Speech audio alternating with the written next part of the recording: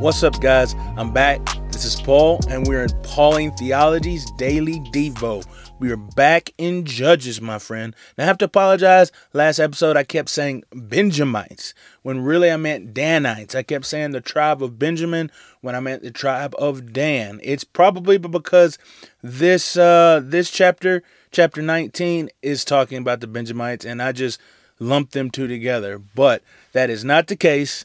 Dan is the tribe I was talking about last episode in chapter 18. And then the Benjamites will be who we will hear about this episode in Judges 19. So, if you haven't read it, go ahead and open up your scripture, read through it, stop the tape, check it out, then come back. If you have, hey, no further delay. Let's get it. So Judges 19, what has happened? What occurred during the story? Well, we got this guy, and he's a Levite, and I guess he took for himself a wife, a concubine. And then this concubine was unfaithful to him. She did something, played the harlot or whatever, and then she went back to her father's house.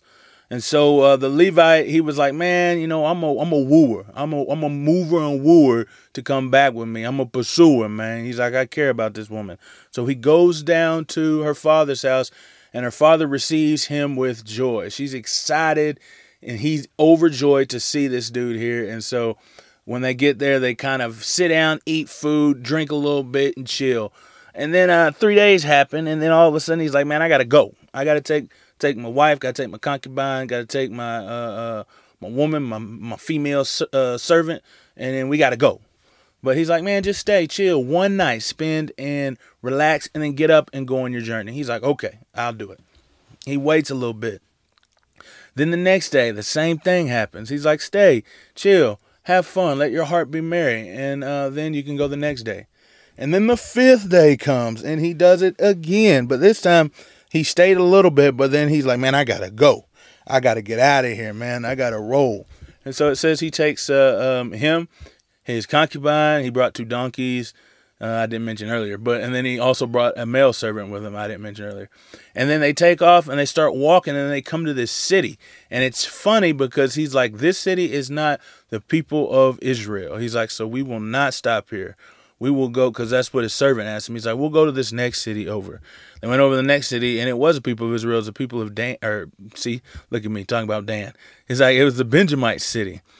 And while he was there, nobody really gave him any hospitality. Nobody really let him come in the house. He was just sitting out there in the middle of the street, sitting in the center of the court or the square, and just chilling, man. And then this guy came from the field, and he's like, hey, ain't nobody hooked you up, man? He was like, come over to my house. I think there was a connection because they may have been from the same place. I believe that's what it says. They were from the same place. And so he took them back to the house. They're eating, they're drinking. It says, and then some Benjamites came and started beating on the door. Boom, boom, boom, boom, boom, boom, boom, boom. You know, and they're like, hey, send out that man that you have in your house so that we may have relations with him, man. So what they wanted to do is they wanted to rape this guy that comes in. And the owner of the house was like, no, you can't do that. He was like, take my daughter. She's a virgin, man, or a young woman, and do with her as you will. But I guess maybe they were like, no, we want the man. But the priest grabbed his concubine and just opened the door and threw her outside and shut the door behind him. And then he told her to do what is good to you. Whatever you feel is good, do to her. And it said that they took her and they ravished her all night. And then they sent her back, and she was crawling up to the threshold of the house with her arms stretched out. And then it says that the Levite woke up the next day and saw her, and he's like, get up, woman, it's time to go. And then he saw that she wasn't moving, man. And so he picked her up and he put her on his donkey, and he took her back home. And then when he got home, it says that he took a knife and he cut her into 12 pieces and sent her over to all of the tribes of Israel and let them know this is what happens, man. This is what happens. So, man, that's a tough story right there already. That is a tough story. And what can we What can we know about God in this, man? It's tough, man. This is a very difficult one. But I think that wrath is to come for the people who turn from God. You see, these people, the Levites, the ones who are supposed to serve and to teach others, are doing despicable things. Whole tribes, whole cities are doing despicable things. There's no little side stories. There's no hospitality in the land. Nobody even wants to come and help a person out when they see them in the streets. This is what happens when people turn from God. Romans says it. Paul says it in Romans pretty good. He says that God turns them over to a reprobate mind. It means he gives them over to their own lusts, their own desires, their own inclinations, and then that is what destroys them. And so that's literally what's happening in the book of Judges, and that's what the author of Judges wants you to see, is the despicableness of the situation. What can we see about man in this? Men can do the most evil things when they do what's right in their own city, to do what they thought was good with this woman. And what they thought was good was evil. It says what you can see is that people can become utterly evil when they are rejecting God's law. People can be utterly evil. So what should we learn? What kind of application should we take from a sobering and sad situation?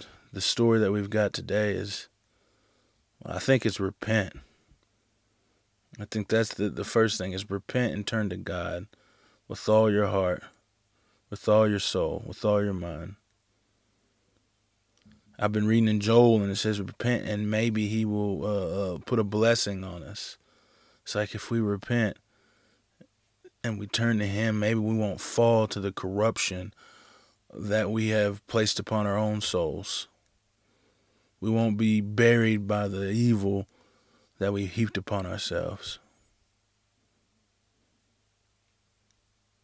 And then finally, I think we should be grateful for the grace that has been shown to us in the person of Jesus. You see, wrath comes, but for us, God, being merciful, put that wrath on his son Jesus so that we may have freedom in Jesus. We have made freedom in Jesus. Man, I thank you guys for listening, and we're going to continue and see what happens because of what he did, what these people did, and what the priest did. We'll see how it turns out. We're getting close to the end. 2 more chapters, 20 and 21, and it's over with, guys. And then we'll be heading into 1 John. So be reading that. I'll see you guys in the next episode.